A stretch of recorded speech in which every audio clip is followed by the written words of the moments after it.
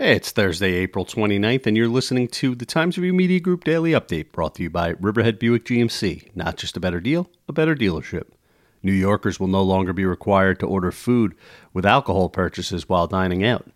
Lawmakers voted Wednesday to repeal the mandate, which was issued as an executive order by Governor Andrew Cuomo last summer in order to mitigate crowding and mingling as bars and restaurants reopened during the pandemic.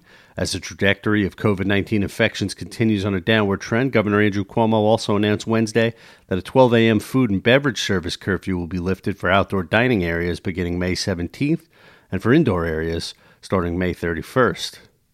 The governor also announced Wednesday that catered events may resume at residence beginning May 3rd, allowing attendance beyond the state's current limit of 10 people indoors and 25 outdoors. Lorraine LaRosa of Mattituck recently faced a seemingly impossible decision. She knew how fortunate she was to have not one, but 3 perfect matches for a bone marrow transplant, a procedure used to treat several cancerous and non-cancerous diseases such as leukemia and Hodgkin's lymphoma.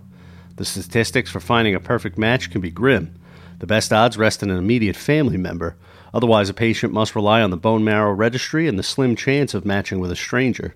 Miss LaRosa had the benefit of a large family. Out of 7 siblings, 4 were healthy enough to be tested, and 3 came back as matches. Her sister Jennifer Lappy and Melissa Senator, who live in Calverton, and her brother Jason Klinge of Southampton. A sense of urgency had arrived in early 2020. The 62-year-old was undergoing frequent blood transfusions due to lack of platelets and low red blood cells. She didn't want to put the burden on any of her siblings. She called her doctor to talk through her concerns. The time had come to move forward, so the doctor took the decision out of her hands. After careful evaluation of all 3 siblings' health and medical histories, and considering Miss LaRosa's worsening situation, the doctor's choice became clear. The donor would be her sister Jennifer. Read the 2 women's life-saving story at Suffolk Times or RiverheadNewsReview.com or on newsstands today. Swimmer Emily Herr, an 8th grader at Albert G. Prodell Middle School in the Shoreham-Wading River School District, is a county champion. The 13-year-old finished first in the 100-yard freestyle at Stony Brook University for her first county title. Her time was 51.94 seconds.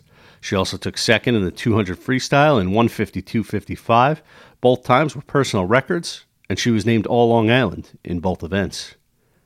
Showers are likely today with a high temperature of about 66 degrees, according to the National Weather Service. The low tonight will be around 58. I'm Grant Parpan, and that's our update for Thursday. Check back for more news throughout the day. Once again, today's report was brought to you by Riverhead Buick GMC. Not just a better deal, a better dealership.